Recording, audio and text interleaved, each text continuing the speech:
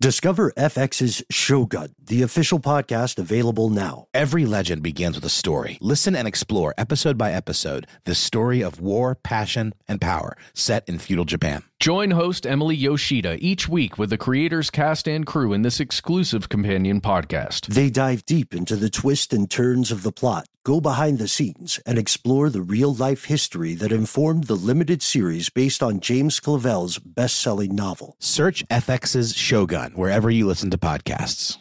Tax season is approaching, bringing potential extra cash your way. Rather than spending it all on an expensive deal filled with yada yada from your current wireless plan, consider switching to Metro by T-Mobile for no contracts, no credit checks, no surprises, and nada yada yada. You don't take yada yada in life. Don't take yada yada from your wireless provider. Metro by T-Mobile has no contracts, no credit checks, no surprises, and nada yada yada. Stop by one of over 6,000 Metro stores nationwide. This episode of Stuff They Don't Want You to Know is brought to you by Alienware. During Dell Tech Fest, score game-changing innovations with limited-time deals on select next-gen Alienware gaming tech. New dimensions await with advanced gaming systems like the Alienware M18 laptop powered by an Intel Core i9 processor. Featuring awe-inspiring visuals, liquid cooling, three-dimensional audio with Dolby Atmos, and impressive overclocking potential. Plus, build your dream setup with great deals on select gaming monitors, mice, and more must-have electronics and accessories. When you shop online at alienware.com/deals, you'll have access to leading-edge gaming technology to conquer the competition and free shipping on everything. Amazing prices await you for a limited time only at alienware.com/deals. That's alienware.com/deals. From UFOs to psychic powers and government conspiracies, history is riddled with unexplained events. You can turn back now or learn the stuff they don't want you to know. A production of iHeartRadio.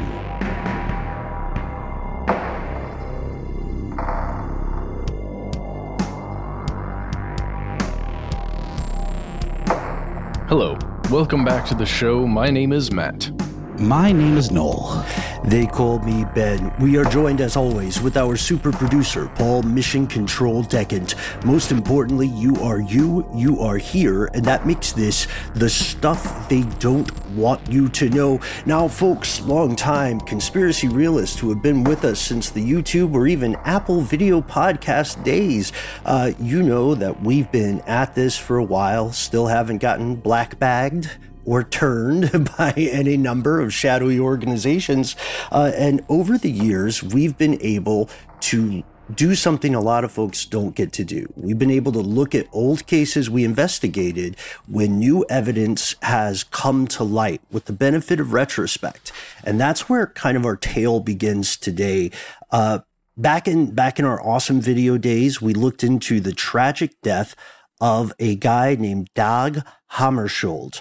And his name is not spelled the way it sounds, so apologies for that on the video. We were young. But most people have never heard of this guy, and you probably wouldn't have heard of him in this day and age unless you were super into the history of the United Nations or super into true crime documentaries from 2019. Or maybe black metal bands. He was definitely the front man of one of those. No, he wasn't, but people with similar names definitely were. Yeah, exactly. It is a very metal name. In his day, this guy was a big mover and shaker, youngest Secretary General, aka leader of the United Nations. And even today, the story surrounding his death is incredibly murky. It's full of unaddressed conspiracy. As a heads up going into this, it's a little bit different from a lot of episodes we do, because I think it's safe to say, get a gut check from you, Matt, and you, Noel. I think it's safe to say we have a horse in the race. We're just going to be open about our bias here. We do not buy the official narrative. We think it's more than likely that Dag Hammarskjöld was murdered, and whoever wanted him dead totally got away with it for more than 60 years and counting. It's been 62 years since this guy died due to pilot error. I guess I just feel like anytime the word narrative is employed, it's probably smart to question it because it implies a story. Exactly.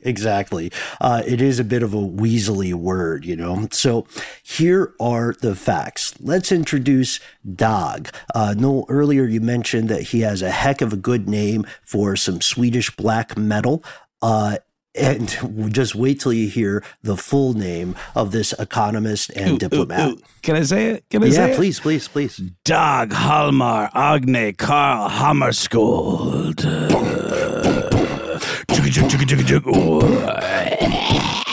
You know, black metal is the and death metal is the just if anyone was wondering the distinction.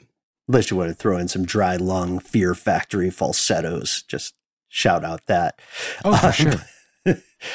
But this guy is a little bit of a Nepo baby. He's not a bad guy, but we do have to say that he was born in July of 1905 to a very, very well-off aristocratic family. Yes, he was the son of another Hjalmar Hammarskjöld. And again, just pronouncing it Hammarskjöld, because that's how we've heard it pronounced in multiple places. It does look like it should be pronounced Hammarskjöld. I think the K is often silent in the Swedish names, if I'm not mistaken. Yes.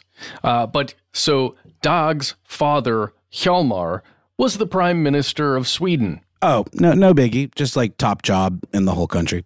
Oh, yes. And this person, Hjalmar, was in office from 1914 until 1917. And then he went on to do even more stuff, pretty epic stuff. He was chairman of the Nobel Prize Foundation from 1929 until 1947. Whoa. All the way back when they were still giving prizes for dynamite. Kidding. Look up Alfred Nobel. This guy, okay, I was trying to think of a way to put this in context for people who aren't too familiar with Sweden. So this guy actually considered Uppsala Castle his home, his childhood home. And it's a huge place. It's a big government building. It's kind of like somebody saying, I consider Congress, the hall of the Capitol, my childhood home. Would this have been the type of family that would have had like a crest? I have to imagine they did. 100%. Yeah. And like, what we're saying is, again, he's not a bad dude from everything we can find, but he was definitely not some started from the bottom, now we're here guy. And for that fact, neither was Drake. Maybe that's a story for a different episode. Yeah. I mean, we saw him on Degrassi, you know, he was already kind of a star before he even made a rap. Right. And so Dag being what we would call now maybe someone who benefited from nepotism, despite that, he was also very smart. Like he wasn't just some lazy guy drifting on his family name. Well, let's also just point out that a lot of times Nepo baby, I hate that term, honestly. If I'm going to come out and make a hot take, I think it's a bit dismissive because, yes, you have great means with which to further your education, but it doesn't mean that you're stupid or lazy. I mean, someone with like zero aptitude put through the best of schooling still would not necessarily excel. Just putting that out there. Yeah. But they can excel, though. That's I the know. thing. Yeah. I'm just trying to be devil's advocate here a little bit because I think sometimes the Nepo baby thing gets thrown around in an overly dismissive way. Sure, it can be reductive, right? Because sometimes people don't like to see other people succeed, and that's a problem. If you're like that, that's a problem for you and your therapist. But the issue here is that this guy has opportunity. And he has luck, and he has initiative. And not for nothing are we bragging about his bona fides, because he's only 25 years old when he gets degrees in philosophy and law. And matter of fact, by the time he's finishing up his law degree, he already gets a job as assistant secretary of the unemployment committee. So he's already very highly placed in government without having to, slog through a ton of internships and so on. He is in that position for about 4 years. And while he is in that position, working full time, he is also writing his economics thesis for his doctorate at Stockholm University. The English title of his thesis is The Spread of the Business Cycle. We also have it in Swedish and thought it would be fun / endearing and embarrassing for us to pronounce it. Ooh, can I do it? Yeah, let's all give it a go. Definitely. I'm cheating though because I know how to say it. Oh, okay. Well, then, do you want to be the right answer at the end after we've butchered it? I'll go after you guys. I'll go after you guys. It's sort of like Farfignugan, or like a lot of these German words like Bevangenheitsbewältigung, where it's one giant word that encompasses more of a concept. This is Konjunkturspringen. Now you I don't know why I continue to try. I yield my time. Wow. Okay, that's not what I was going to say. I was going to say Konjunkturspringen. Pretty great as well. Konjunkturspridningen. Excellent. Which is weirdly enough.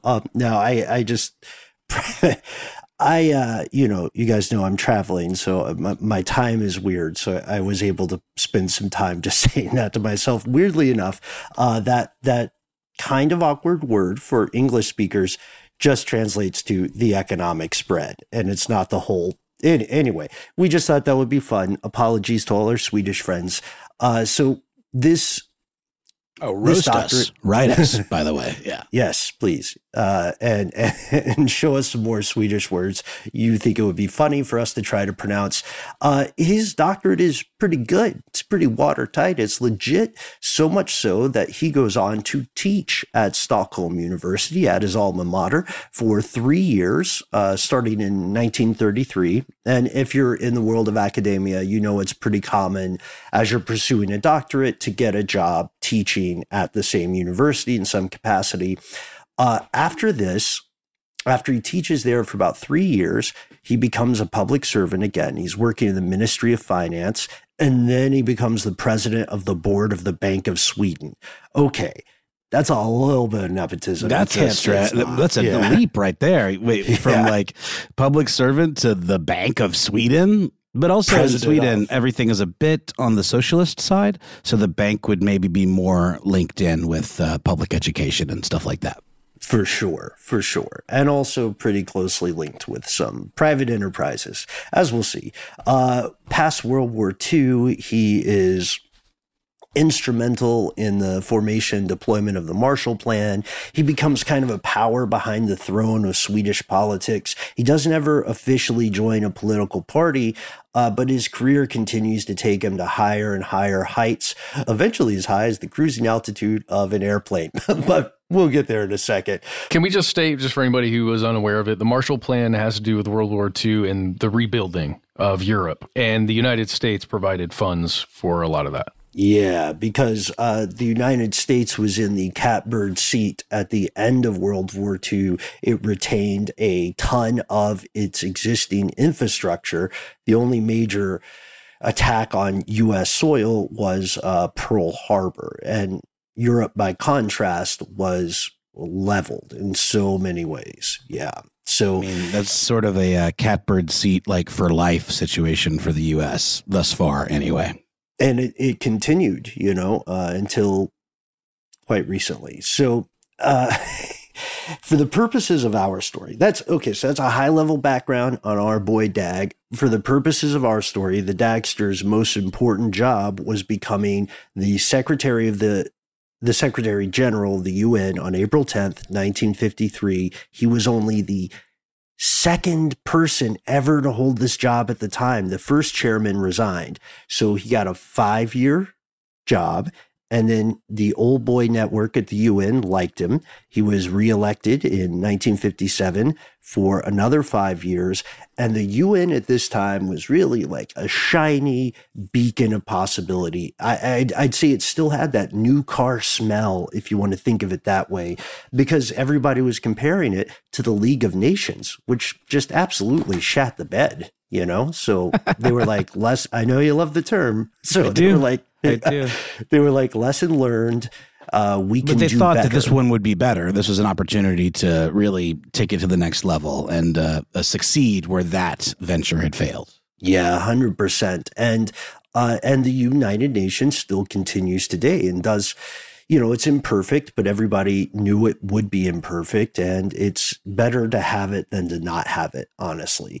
And that is an apolitical statement. Anybody who tells you the United Nations or something like that should not exist is misleading someone, either you or themselves. Bit more of a tone setter than it is like an actionable, agency that can actually force people to do things. Oh, yeah. I mean, look at the Commission on Human Rights. It's riddled with corruption and conflicts of interest. But DAG at this time, if you're the Secretary General, you're the second one ever, then your job is partially to be an ambassador of the idea, to be a salesperson. So he's going around trying to sell a lot of people who, like everyone from bankers to out and out warlords, on the idea of cooperating. It's a tall milkshake. And he is also, it must be said, he is also, when he's trying to negotiate peace, there's another side to that coin. He's also negotiating the neo-colonial practices of resource extraction across what you would call the global South today. It's almost like smoothing over relationships between those interests that want the things out of the soil and then the countries that they're going into to get it from. Well, that's what a truly good diplomat does, right? They're like relationship management. Doesn't necessarily mean they come in utter peace because they have an agenda, but they can sell you an idea and convince you that it was kind of partly your idea, perhaps, or at the very least, not an egregious idea. And that's the kind of skill set this guy seemed to have. Mm-hmm. And there's a lot of stuff in play, of course. He's one of those dudes who always has a busy day. We're talking everything from the Middle Eastern conflict to the Suez Crisis to all the shifting theaters of the Cold War, which basically began way before it officially begins in your textbooks. Is the Suez Crisis dealing with the Suez Canal there in Egypt? Yes. Okay. Mm-hmm. Did it have to do with widening it, or was it part of the bill? Like there was an infrastructure issue, or what was that exactly? The Suez Crisis is sometimes called the Second Arab-Israeli War, and this is where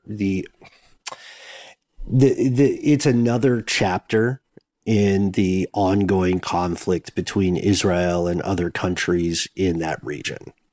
The conflict that continues today,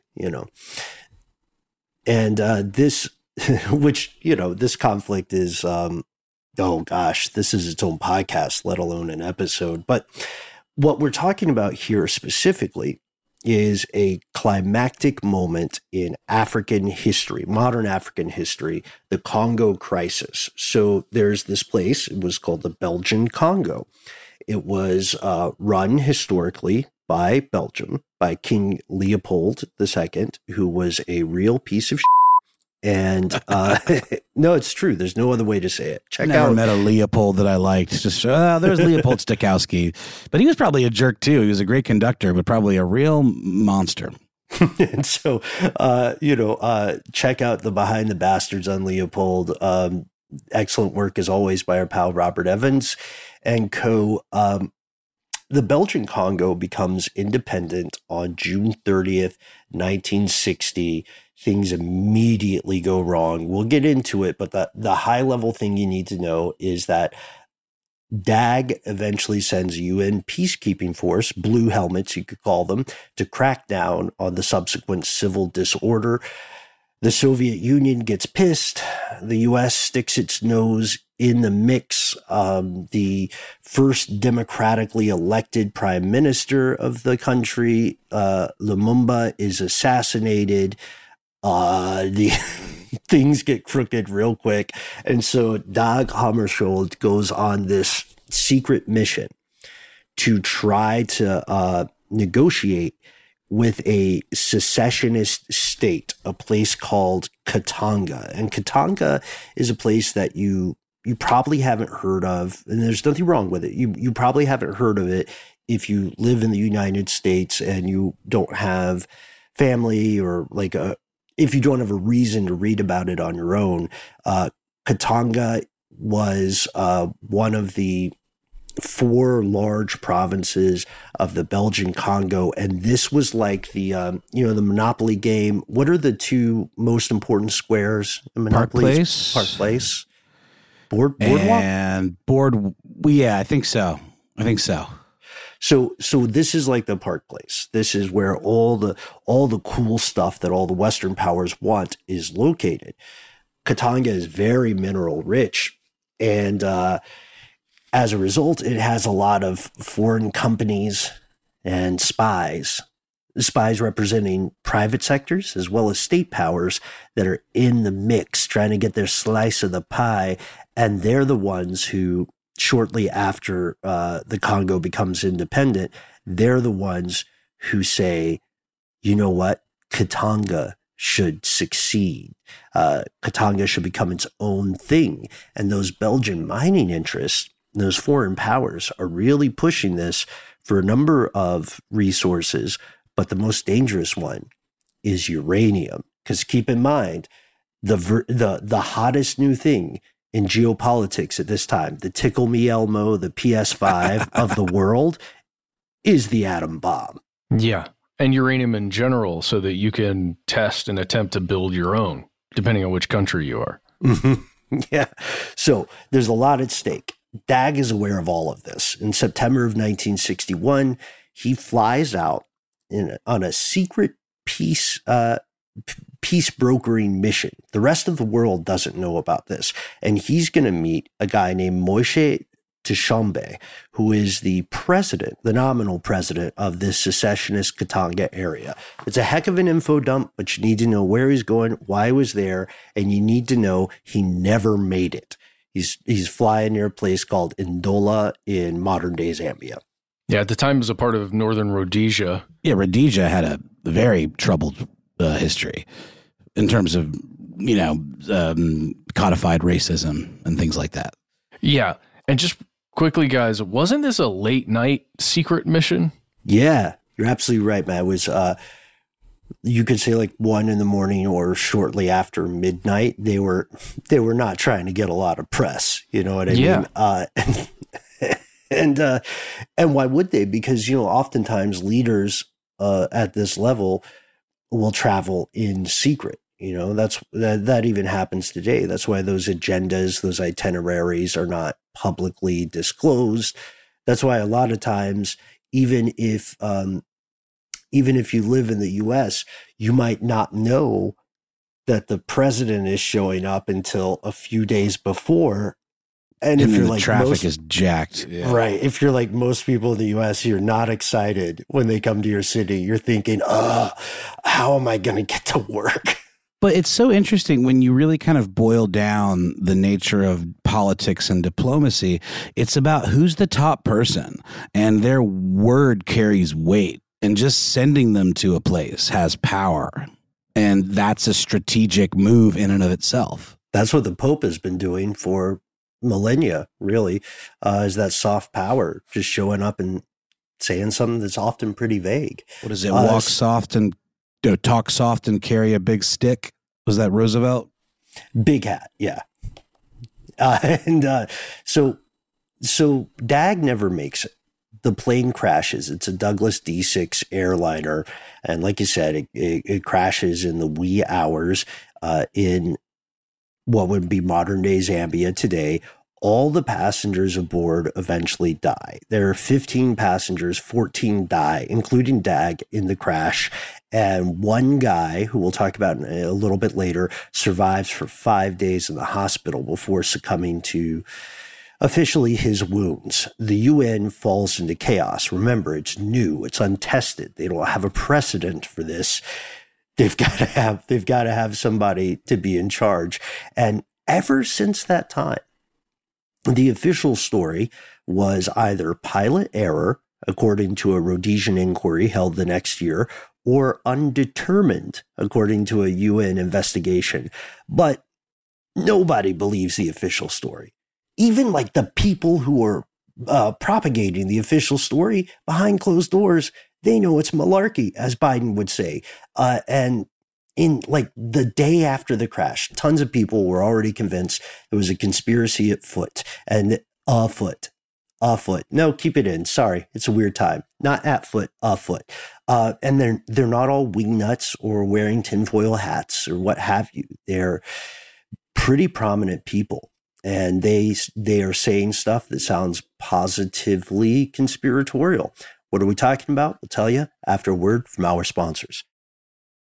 Hey Sarah, I love that spring break vlog you posted on Zigazoo. OMG, you watched it? Yeah, it was edited so well.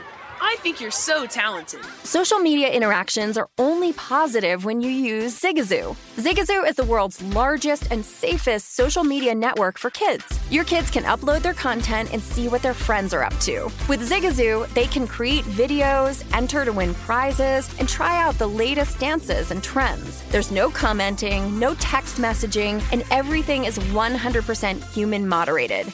Plus, all community members are real, verified kids just like yours. There are no bots, trolls, or AI. Because Zigazoo is about one thing and one thing only, and that is fun. Try out Zigazoo this spring break and let your kids share your vacation vlogs and best edits with their friends safely. Download the Zigazoo app today. That's Zigazoo. There's plenty to celebrate in March and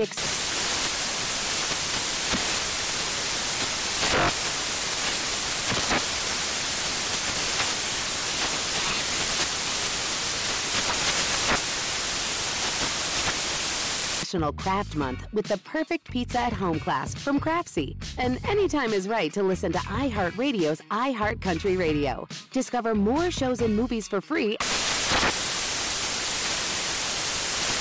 Hey guys, Mario Lopez here to tell you the national sales event is on at your Toyota dealer, making now the perfect time to get a great deal on a dependable new SUV like an adventure-ready RAV4. Available with all-wheel drive, your new RAV4 is built for performance on any terrain from the road to the trails. And with plenty of passenger and cargo space, plus available tech like wireless charging, you and your entire crew can stay connected. Or check out a stylish and comfortable Highlander with 3 spacious rows of seating for up to 8 passengers. And with available features like the panoramic moonroof, you can sit back, enjoy the wide open views with your whole family. Plus, both RAV4s and Highlanders are available in hybrid models, so no matter your style, you can drive efficiently and save on gas. So visit your local Toyota dealer and check out amazing national sales event deals on RAVs, Highlanders, and more when you visit biotoyota.com. Toyota, let's go places.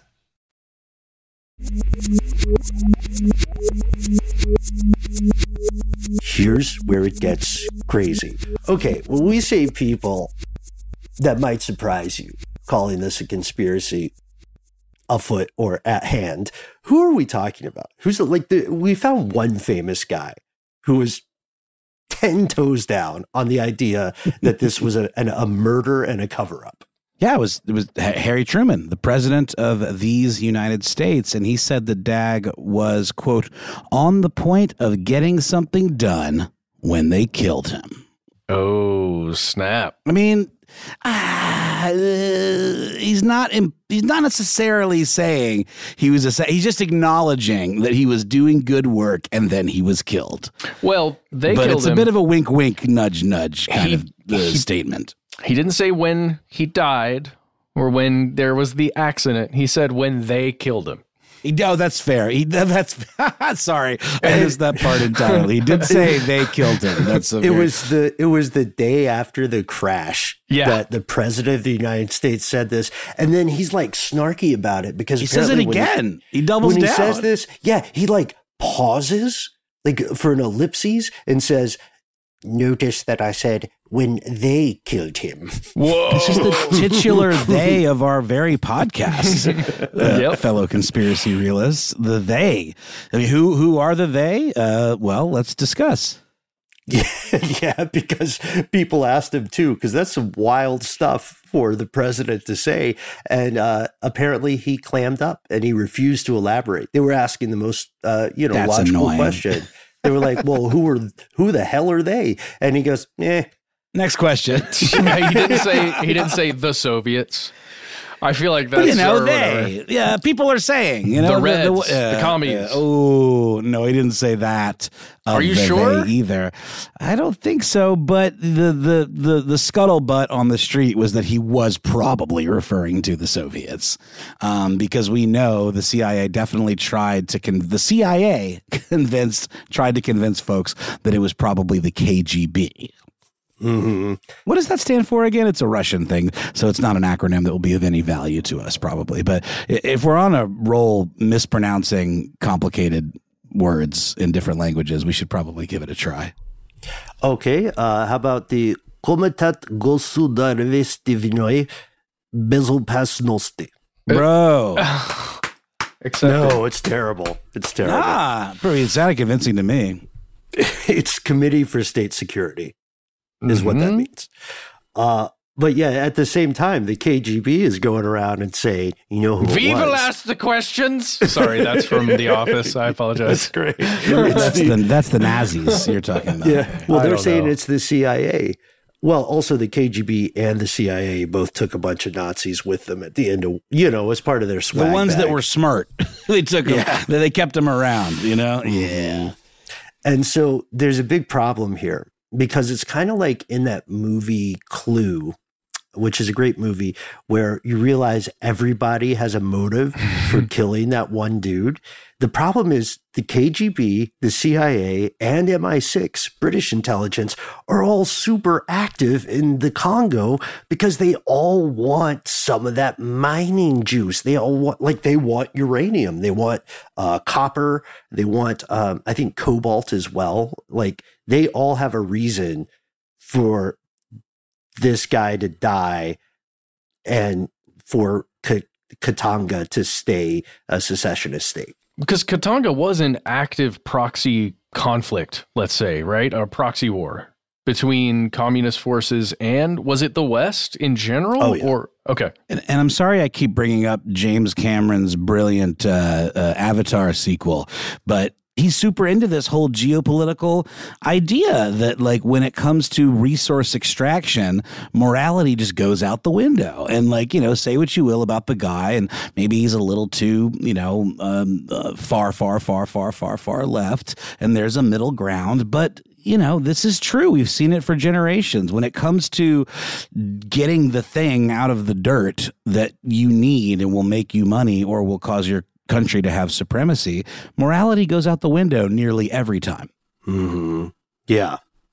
Or people define morality as making sure I get the resources I want. Yes, unobtainium. Yeah, exactly. So there were a total of 3 contemporary inquiries into the crash. By which we mean like shortly after the crash. One each from the Rhodesian Board of Investigation, which was probably corrupt, the Rhodesian Commission of Inquiry, which was probably corrupt. Wait, hold on. What? Investigation and inquiry. Yes, yeah. How are those two we've different investigated, okay, but have we inquired? I would think they would go in the other way. You inquire, and then you investigate. You pose the questions that need answering, and then you launch an investigation to answer those inquiries. Yeah, but they're like, what's a little assassination between friends? The third one is the United Nations Commission of Investigation, and they launch an inquiry. Anyway, so we're just saying things get weird when, you've got institutions using multiple languages, right? That's why, like, Secretary General doesn't sound super impressive in American English, but you need to know that's the head honcho. These inquiries all fail to conclusively determine the cause of the crash. There's a lot of hedging, right? The Rhodesians, in both their inquiries and investigations, it's in my head now, they find no evidence of bombs, nor missiles, nor hijacking.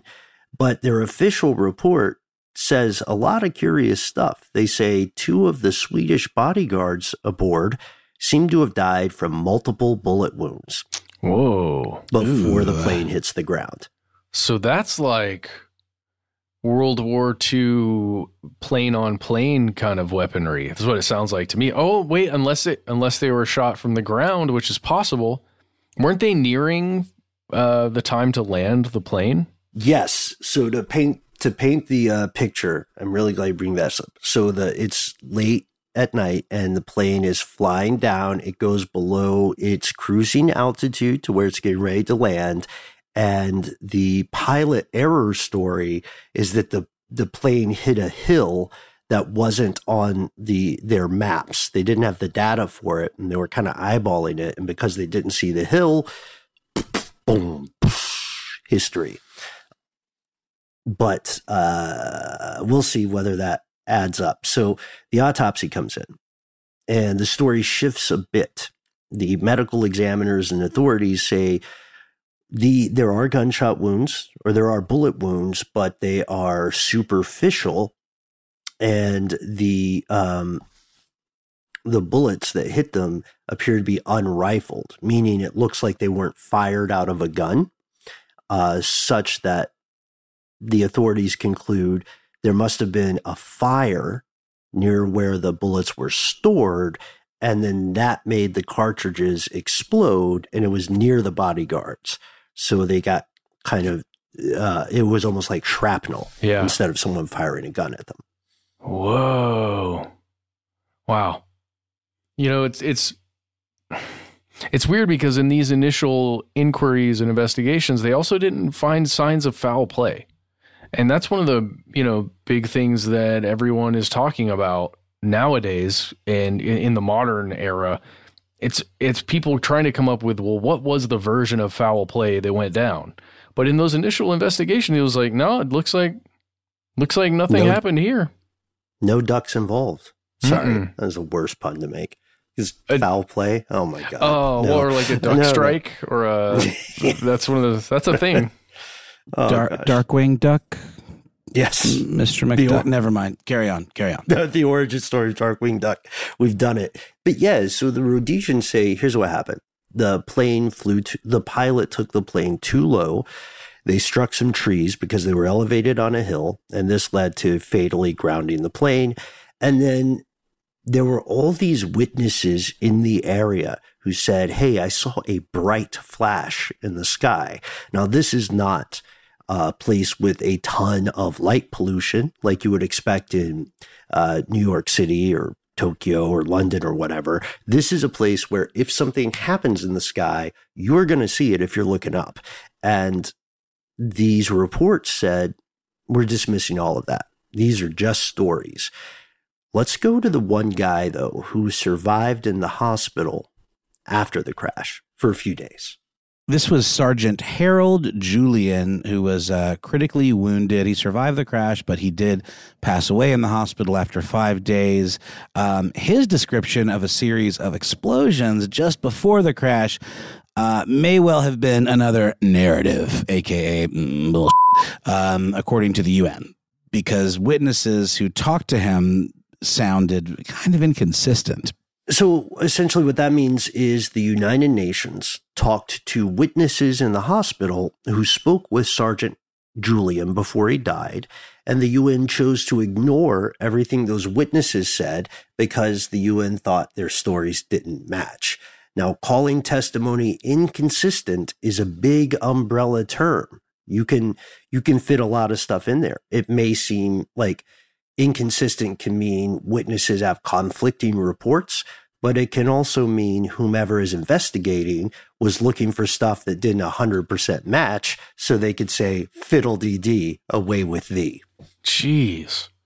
Well, if there was a big flash in the sky, and explosions. That was an explosion, right? If you imagine that's probably what a large, bright flash in the sky would be, then you would imagine those inquiries when they're looking at the wreckage of the plane, even if this thing was completely obliterated, and it was not, there were still large chunks of this plane intact, at least from the photos I've seen of the wreck, you would be able to determine if part of that plane had exploded, I'm assuming. Maybe I'm just way off. I don't know.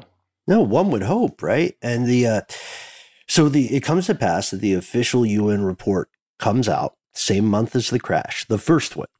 And they say, okay, the cause of the disaster is undetermined, but there was a bright flash in the sky before the plane hit the ground.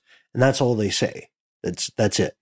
And this is why you can already see problems with the official story, folks, that Noel and Matt and I are picking apart in this live cooking right now. If Rhodesia's government is involved, we have to remember Rhodesia is a colonial vassal state, and a lot of European powers can do whatever they want there. So Rhodesia would probably be logically too corrupt to conduct a real investigation or, again, an inquiry. And if somebody in the United Nations is powerful enough and they want DAG out of the picture, let's be honest.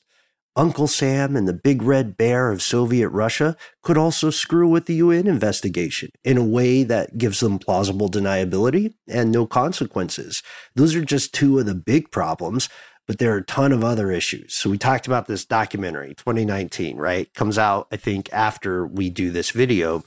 And there are a couple of investigators who want to argue this is entirely pilot error. And they point out some valid things. They say some of the people on the plane have been working for 17 of the previous 24 hours. They also point out the maps didn't include the correct altitude for these fields, which is how they missed the hills.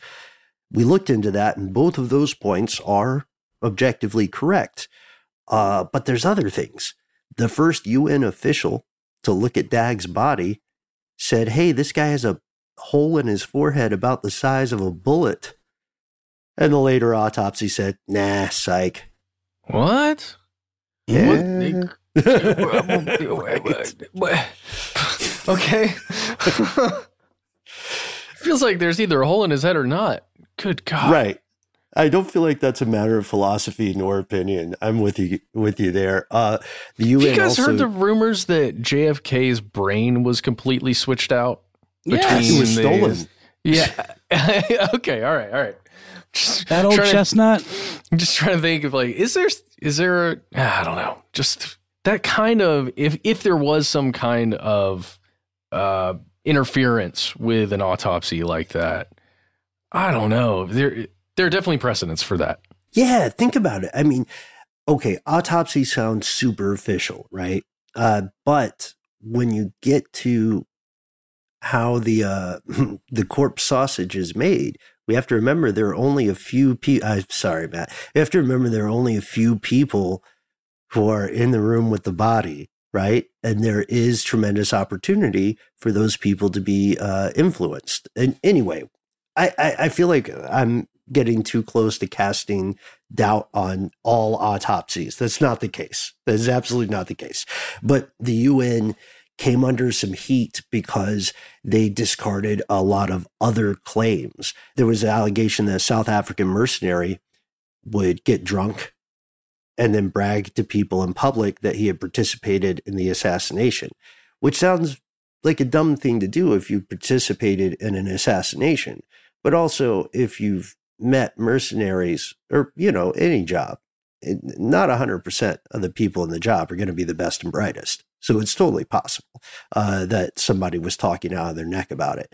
But the big thing is when they say undetermined, as blasé as that phrase sounds, what they're really saying is they cannot rule out sabotage or an attack or murder. Yeah, but accusing a country or, a company or individual would be damaging, right? Because they can't prove it. Right. Like think of, again, Noel, to your point about geopolitics, like think of the backlash. Think of how, what a terrible butterfly effect that is on all these carefully managed relationships. You're a diplomat, you're on good terms with somebody in Rhodesia, and then you get a phone call at 4 a.m. with somebody going, what the hell, Donnie? Yeah, why'd you shoot down our spy balloon? Damn it, Donnie. You're like a child who walks in the middle of a movie. You lost the plot, Donnie. You were at my daughter's wedding and you do this to me. So there are a lot of problems with this. And another, like if you get in the weeds just a little bit more, you'll see two other things I think that stood out to us, and especially. These are not the only weird discrepancies, but they're two big ones. The rescue and search mission didn't start for hours after people knew the plane had crashed. It was delayed for some reason.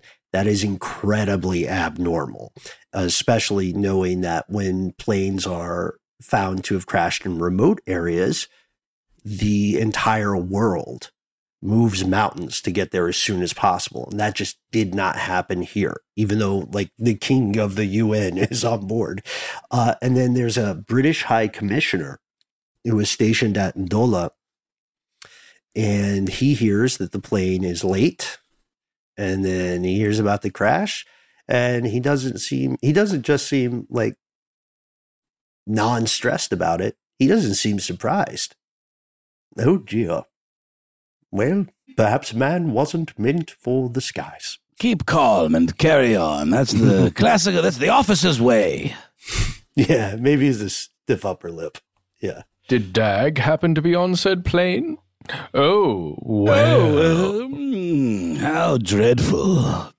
Bit of a sticky wicket, by now. So, where is my tea after all? So it did not take very long for, again, alternative, let's call them narratives, to make the rounds, or accusations, if that's more comfortable for people. Like we said, the KGB, first thing they do, accuse the CIA. And like we said, first thing CIA does, accuse the KGB. Like the Spider-Man meme, you know? Spider-Man pointing at Spider-Man, pointing at Spider-Man. Perfect. Yes, that's perfect because they're both in the same place because they want the same stuff. And they both are kind of okay with instability in the Congo for a little while, so long as it means that they are going to be able to profit from it. We are the extractors of resources, not you. We are in control. But, you know, that's not where it ends, though, the CIA and the KGB, because there's some theories out there that Belgian or maybe even South African mercenaries working on somebody else's behalf may have been the ones to actually shoot something down. So a third party working for one of the major players. Which is how you want to do it, frankly. It's how you probably would do it if you were going to do it. And it's weird that we're talking about murdering people with the same kind of tone that you would talk about the right way to build a deck. But there really are right ways to do these things, or most effective ways. And so, yeah, the idea is that maybe MI6 or U.S. intelligence assets came through with their contacts and says, hey, you know, you guys are already messing stuff up down there. We just want you to mess up this one thing for us. Well, yeah. Cool? And theoretically, all you would need is one pilot or a small group of shooters that you wouldn't have to actually go to any heads of any mercenary group. You just get a couple mercs and get them to do a job that you pay them for. Wait, bro, what are you doing Saturday? Cool. I was watching a movie with my partner the other night, and Mercs came up, and she didn't know what Mercs was. I got to mansplain Mercs. No, it wasn't mansplaining because she genuinely didn't know. So I was just actually telling her what Mercs were. But yeah. Yeah, it's mercenary forces are a very real thing, again, because they work, unless you're talking about the Wagner Group. Anyway, story for a different day, but read the reports there. I'm pretty sure they're getting drugged up. So both the CIA, KGB, and all kinds of people are in the mix who want to control the resource extraction, install puppet governments who are okay with being corrupt, okay with the selling out the people of their country to have, you know, nice things for themselves in the short term. Tales old as time, terrible thing, and it's happened any part of the world you look in the past, except maybe Antarctica. I don't know, but maybe. Are you sure? I'm not. We haven't been to McMurdo yet, and it's just a bunch of gentle scientists there doing God's work. Yeah, well, I don't know. Check out our episode, What Happens When Murder Occurs. Yeah. And watch The Thing, you know? Yeah, they're cooped up. So the decades grind on and on and on past the 60s. More and more evidence emerges that strongly indicates the official story is not true. And also just in the opinion of our show, strongly indicates there was some kind of hit at play. All right, so we go to a different place in South Africa, 1998. The South African National Intelligence Agency has to turn over some files to the Truth and Reconciliation Commission. And in the files, there's this thing that like is so tangential. Doesn't really matter for the specific stuff that Truth and Reconciliation wants, but they get some highly suspect trash talking from the CIA. From the freaking director, Alan Dulles. Just like a sideline, too. It's crazy. This shouldn't have existed. Here's the quote from CIA Director Alan Dulles. Ready? It includes an ellipsis, so you just imagine there's some sort of something else being said, okay? Here we go. Quote, DAG is becoming troublesome, ellipses, and should be removed. You mean like removed? No. That just means we need somebody else elected, because remember, DAG came in after his predecessor left, right? Mm-hmm. And then he got another 5 years. And then it's just the director of the CIA saying this guy needs to be, quote, removed. That's all. It reminds me of the supervillain sketches from Mitchell and Webb. Sorry, I've been watching a lot of it recently, where he's like, perhaps it would be better if blah, blah, blah was taken care of. And there's one guy who says, do you mean murdered? Because last time you told us to take care of someone, we took him out for a very nice dinner and like blah, blah, blah. So yeah. But of course you're never going to say openly, you're never going to say, kill that person. You're going to say, handle the situation, with extreme prejudice or whatever. Anyway, so all right. And also remember, those are files that the South African National Intelligence Agency had. So those are communications from the CIA to them. Or intercepted by them somehow. Right. Strange bedfellows, as always. So there's a book that comes out, this awesome book by an academic named Susan Williams called Who Killed Hammarskjöld? And this seems to be the thing that actually triggers a reinvestigation. The United Nations, under then Secretary Ban Ki-moon, says, okay, we're going to look back into it. So in 2017, they commission a new investigation into the crash. Ban Ki-moon says they'll do it in 2016, but it's the UN, so, it takes them a while to get up to gear.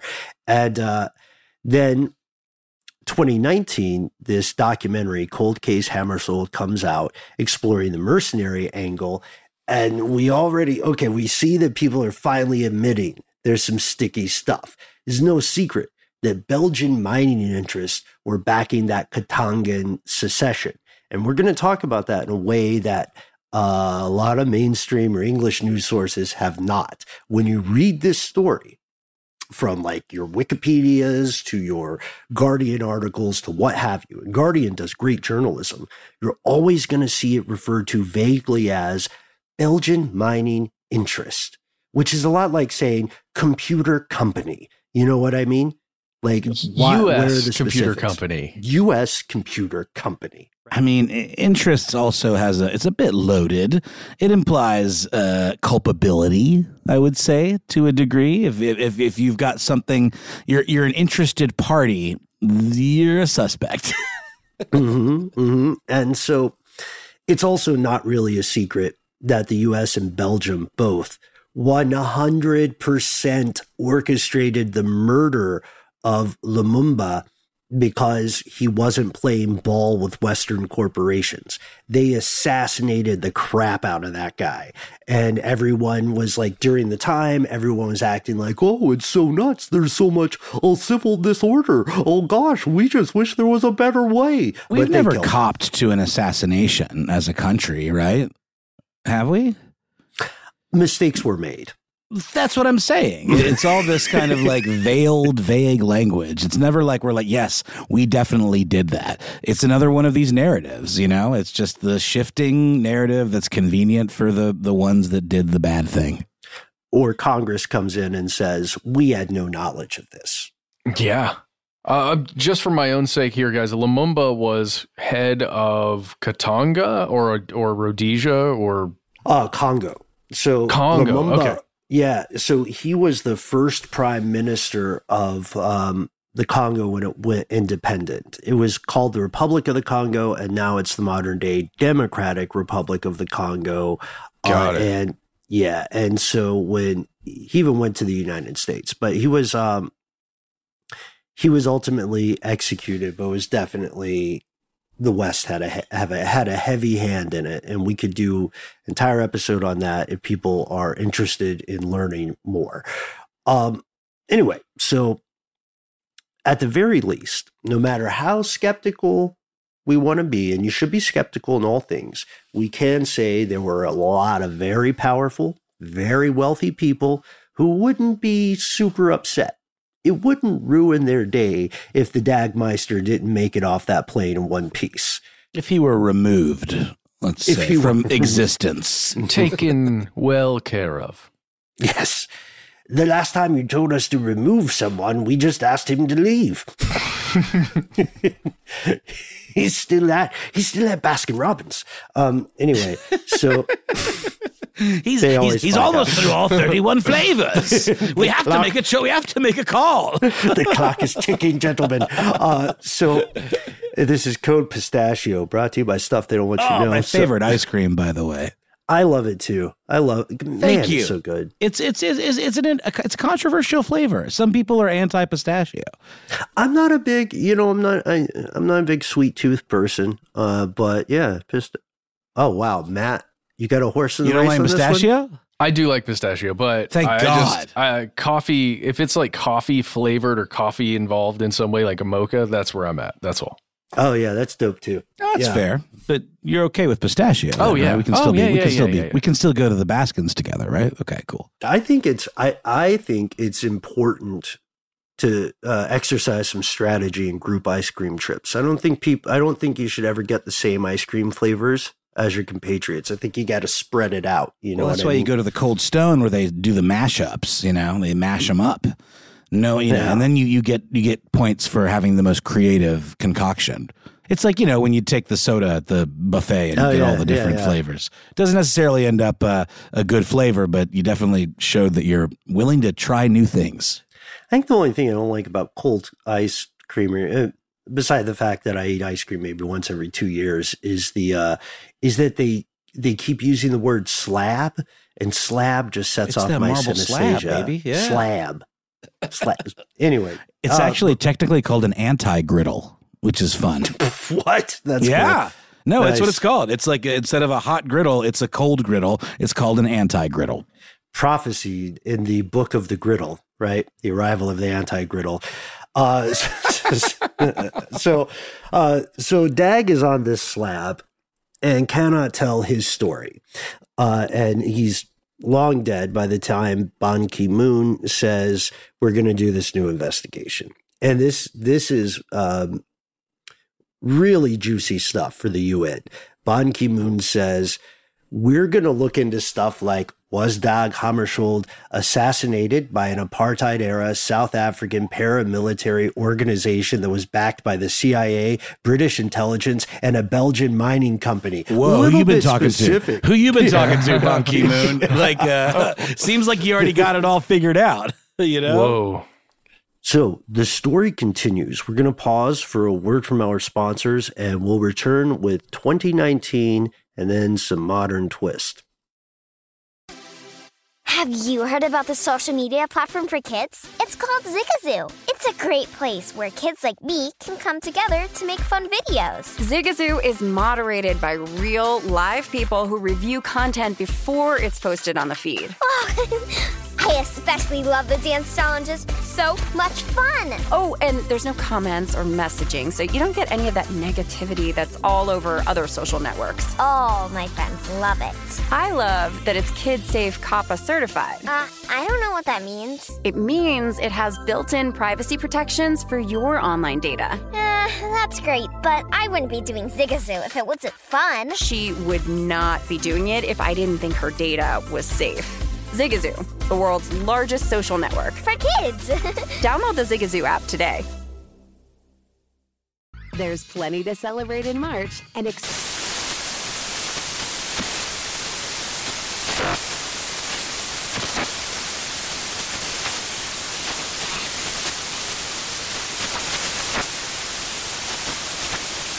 National Craft Month with the perfect pizza at home class from Craftsy. And anytime is right to listen to iHeartRadio's iHeart Country Radio. Discover more shows and movies for free.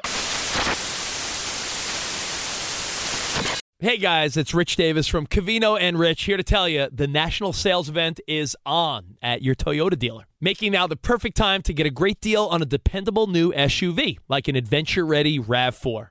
Available with all-wheel drive, your new RAV4 is built for performance or any terrain from the road to the trails. And with plenty of passenger and cargo space, plus available tech like wireless charging, you and your entire crew could stay connected. Or check out a stylish and comfortable Highlander with 3 spacious rows of seating for up to 8 passengers. And with available features like the panoramic moonroof, you could sit back and enjoy the wide-open views with the whole family. Plus, both RAV4s and Highlanders are available in hybrid models, so no matter what your style, you could drive efficiently and save on gas. So visit your local Toyota dealer and check out amazing national sales event deals on RAVs, Highlanders, and more when you visit buyatoyota.com. Toyota, let's go places.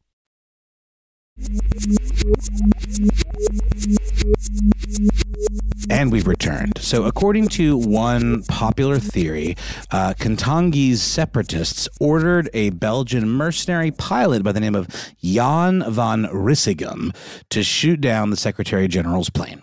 Van Rissegem was mentioned as a possible suspect in a cable, one of those diplomatic cables we've heard so much about in the past handful of years, sent by the U.S. ambassador to Congo just hours after the crash, but not declassified until 2014. Just want to clarify that a little bit. That's the U.S. ambassador to Congo right after this thing happened. And this person's like, you should look at this guy. This is a Belgian pilot that was trained by the Royal Air Force in Britain who is now over here fighting for the separatist. Just you should look. Bit of a red flag. And then Truman later says, they killed him. Yeah. To be clear, they. Yeah, or to be completely vague, rather. Right. To be very vague, they killed him. So Jan van Rissegem, really interesting dude, never gets interviewed about the crash.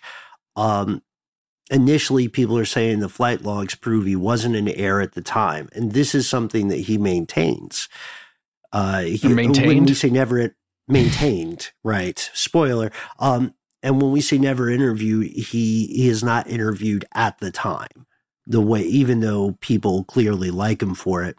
That documentary we mentioned earlier, Cold Case Hammarskjöld, interviews people who spent time with Jan afterwards. Folks like Pierre Coppens, who was a parachutist, knows Van Rissegem, and Pierre swears up and down. He's like, look, I hang out with the guy. We're sitting around at the bar. We're sitting around waiting for the rain to die down so we can walk away. He starts mentioning the story in bits and pieces. And he tells me he brought down this plane in Zambia back in the day. And he feels bad because he didn't know the leader of the UN was aboard, which is a weird kind of like, you know, people are all storytellers, I guess, but that's a pretty consistent story to tell. And there's this other guy named Roger Bracco. Oh, this is the thing. So Van Rissinghem's story about his flight logs, his flight books, his log books are that, he's a professional. He's not some Boy Scout. This isn't Mickey Mouse stuff. It's important. And his flight logs have not been doctored. But multiple other people, including a guy who was flying around the same time in the same area, Roger Bracco, talk about how Van Rissinghem's logbooks are riddled with forgeries, like fake names, weird times, all sorts of shady stuff. And Van Rissegem is never charged with anything related to this, no accusations, despite the fact that multiple weird things are coming out over the decades. Back to the book by Susan Williams, and a couple of other sources have confirmed this. A former U.S. spy came forward after the fact and said, look, I was posted at what's called a listening station in Cyprus. This is the old days before, like the NSA or someone could just vacuum up all electronic communication data. Yeah. It was all analog and humanly operated. Yeah. So this guy is just sitting there with some headphones, tuning into stuff, checking, making sure it's coming in. It's coming. Yeah, shut up. Wait, it's the Dick Van Dyke Show. Damn it. So this spy says that they heard a recording of a pilot pretty much narrating the attack as it unfolds. The same way that in the earlier days of the internet, people would film street fights while they were happening and like narrate them while screaming "World Star." That's one for your internet heads. Or like these guys will watch Major League Baseball and then just like tell you what's happening on the screen. Oh wait, that's just radio. That's just announcers. Yeah. Okay, never mind. Yes, they're the ones who have a job doing that. But yes, this and it is a skill set. We're not dinging you guys. No, I freaking love it. I'm just joking. I love it too. That's it. I mean, it's kind of a tough job too when you think about it, because it's like, when do you talk versus when do you let people like? I feel like it's easier in slower sports. Yeah, I think you're right. You can tell. You could like. There's never somebody announcing a billiards game screaming like, "And that's the 7 in the pocket," or anything. You know, the same way people in football scream "goal." Whatever. No, the Brits get pretty excited about billiards, but they call it snooker. No, that's why they get excited. We've solved it. So anyway, there's this guy doing this like sports announcement. It's not a sports announcement. It's procedural stuff a pilot would say. And this is transmitted just minutes after the crash, once they've lined up the timetables. And then Pierre Coppens, the parachutist, says his bar buddy Jan lays out the details of this complicated plan, names the jet he uses, and then describes the plan over time, like how he has to strip all this stuff out of the plane. He has to install a weapon on the plane. He has to reduce the weight for his range, add fuel tanks, tells him where he took off from, and then how it was a huge challenge to take a jet into the air from where he did. But he's just that good. Because pilots, like surgeons, sometimes like to talk about how they're that good. At least like this kind of pilot, he fits that thing. We actually have a lot of fellow conspiracy realists who are pilots, and be safe up there, because you're doing hard work that most people cannot do. You're literally in rarefied air. Did Jan shoot down the plane? We'll never know for sure. He died in 2007, never went to court, never, like, the accusations never got official. He was never even officially interviewed as part of an inquiry. And remember, the fact of his potential involvement was only declassified 7 years after his death. It's crazy. That's nuts. Yeah. I mean, it happens. Like, that's why does everybody think we keep checking on whether or not Henry Kissinger is alive each given day? As a matter of fact, hold on. I don't care. Oh, no. Oh, it's not going to be today. It's not going to be today. One day it will be. That's what he says every day he wakes up. Not today, death. Not today. Not today. Not today. Yep. Nope. He is going to be 100 years old on May 27th this year. Anyhow. And Cheney is also alive. Okay. Wow. Okay. Well, we've done our checks. Look, as we're wrapping up here, it seems pretty clear to, I'm going to speak for everybody, but it seems pretty clear, it's just my opinion, that Dag Hammarskjöld was murdered because the independence of a peaceful Congo that was representing the interest of its people instead of selling out to Western powers was a threat to profits and to the ability to build powerful weapons of war. I mean, it's happened all the time. Like, the colonialism stuff never really ended. There's a real reason France begged everyone to take down Gaddafi, and it wasn't human rights. I mean, to put a fine point on it, it was control of the currency. Anyway, this is where we should end. So the thing that doesn't get mentioned often, talked about it, mining interest. Belgian mining companies. Very vague, because for some reason, no one wants to say the Mining Union of Upper Katanga, which is it. That's who did it. That's who participated in it. They don't get name checked. Okay, I wouldn't say it for sure, but very likely that they are the ones who did it, because this mining company runs so deep. From 1906 to 1967, it is the biggest business in the Belgian Congo. And for a short time after the country goes independent, it functions as a state power, just like they're Chiquita now, United Fruit Company in Guatemala. They were a state power, basically. And this mining company is like building schools, hospitals, sporting arenas. So it's like the announcers there are probably paid by the mining That's company. the thing. At a certain size and scope in a free market economy, like a business becomes indistinguishable from a government entity because of the connections therein, you know?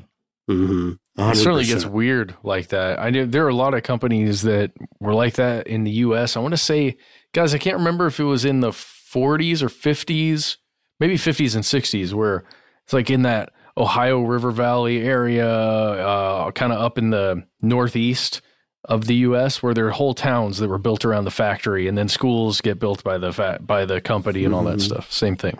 I owe my soul to the company store. Yeah, the company store where you could use currency that the company would give Scrip. you. Yeah. Mm-hmm. $10. Oh, gosh. Thank you. Well, it's on the way back. Company towns, unfortunately.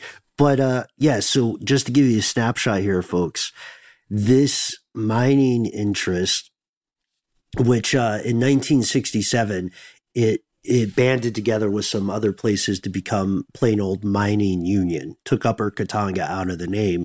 But in 1959, the Belgian profits from this were 3.5 billion Belgian francs in 1959 money. And and the export duties that they paid to the government of Congo were 50% of the entire government revenue. Holy snikey. Yeah. In 1960, this one company made 60% of all the uranium that was used by the West, 70% of all the cobalt, 10% of the copper. Distant third, but still, that's a lot of copper, right? Yeah. So this thing's Like, of real. all the copper? Yeah, that's a lot of copper. This thing's real important. Yeah. Yeah. They've got the big stick to swing around, right? To our Roosevelt reference earlier. When the larger Congo became independent, this is the company that bankrolled the secession of Katanga, because they thought, this new government is coming in. They might nationalize our assets. They might stop our grift. They might take our profits. The Katanga secession does eventually fail, but only after that President Lumumba is wiped off the map. Maybe not maybe he's still alive, but he's fallen from power. Eventually, the Congo does take over that mining company, or big chunks of it. Production falters and fails. The official narrative for why it falters and fails is that there was a lack of expertise once it got nationalized. But there's a lot of shadowy space to put some intervening variables in there. And knowing what we know about the high likelihood that mining companies and their operatives in intelligence agencies did wax Dag Hammarskjöld, we have to ask, what happened to the mining company? You know, they've done such a great job of staying out of English language news. I think you got to reveal this one, Ben. You found it, man. You discovered it. In 2001, the mining union became a company called Umicore, UMI Core. And they are still in business today. No one got in trouble. No one went to jail. They're doing less mining now. If you go to their website, they want you to know that they're super into recycling. Awesome. Well, I'm placated. Oh, good. Yeah, me too. And Umicore just sounds, it's like an anime, streaming service or something, it just sounds really like friendly. Yeah. I would just I think we have to say we cannot prove that they had anything to do with the death of Hammarskjöld, but something feels like they did, right? Wink. Okay, yes, that's true. We cannot prove this. They have never been charged, or the company has never been convicted, and that's a predecessor company. You know, it may be very different from the current interest today. It almost certainly is, right? But we can say that they were by far the largest resource extraction operation at the time. They had a very vested interest in the Katanga region, and Dag Hammarskjöld was probably murdered by someone. So I think we can say that safely. But at this point, we know we've gone a little bit long.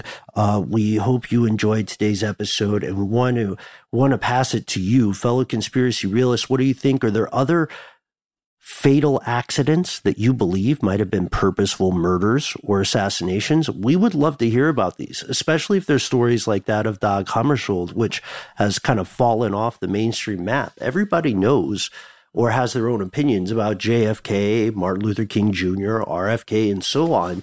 But we want to hear about the Dags of the world, because there are way more out there than most people suspect. That's right. And you can get in touch with us via the internet if you wish.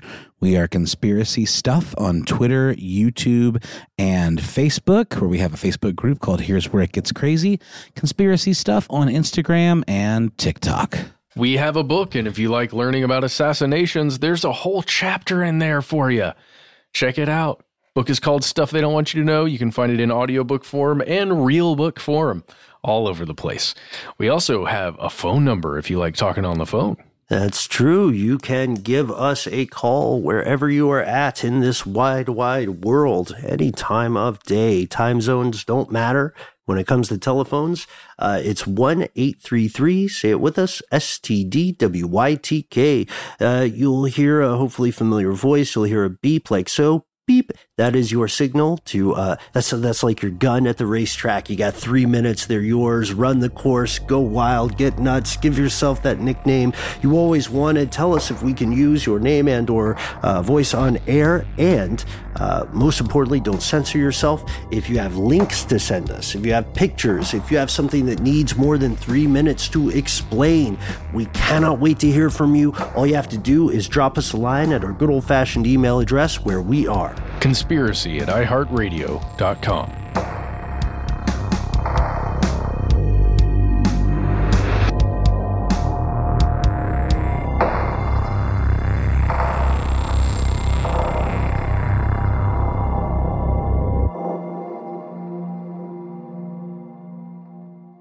Stuff They Don't Want You to Know is a production of iHeartRadio. For more podcasts from iHeartRadio, visit the iHeartRadio app, Apple Podcasts, or wherever you listen to your favorite shows. Hey, Sarah, I love that spring break vlog you posted on Zigazoo. OMG, you watched it? Yeah, it was so cool.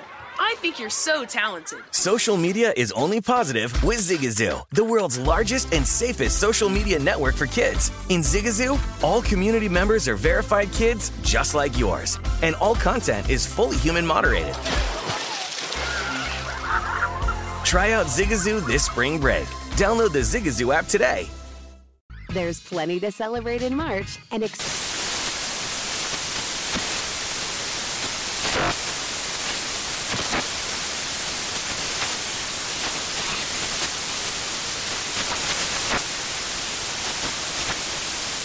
Craft Month with the perfect pizza at home class from Craftsy. And anytime is right to listen to iHeartRadio's iHeart Country Radio. Discover more shows and movies for free. With every CBD product claiming to do something different, it's nearly impossible to decide what's best for you. Lazarus Naturals pioneered the farm-to-front-door model of transparency, where they handle each step of the production process to ensure quality, potency, and consistency. Scannable labels allow you to see the test results of your hemp batch, so you can be confident in the safety and quality. Visit LazarusNaturals.com today. Lazarus Naturals. It's not about being the best in the world, it's about doing what's best for the world. Not available in Idaho, Iowa, or South Dakota.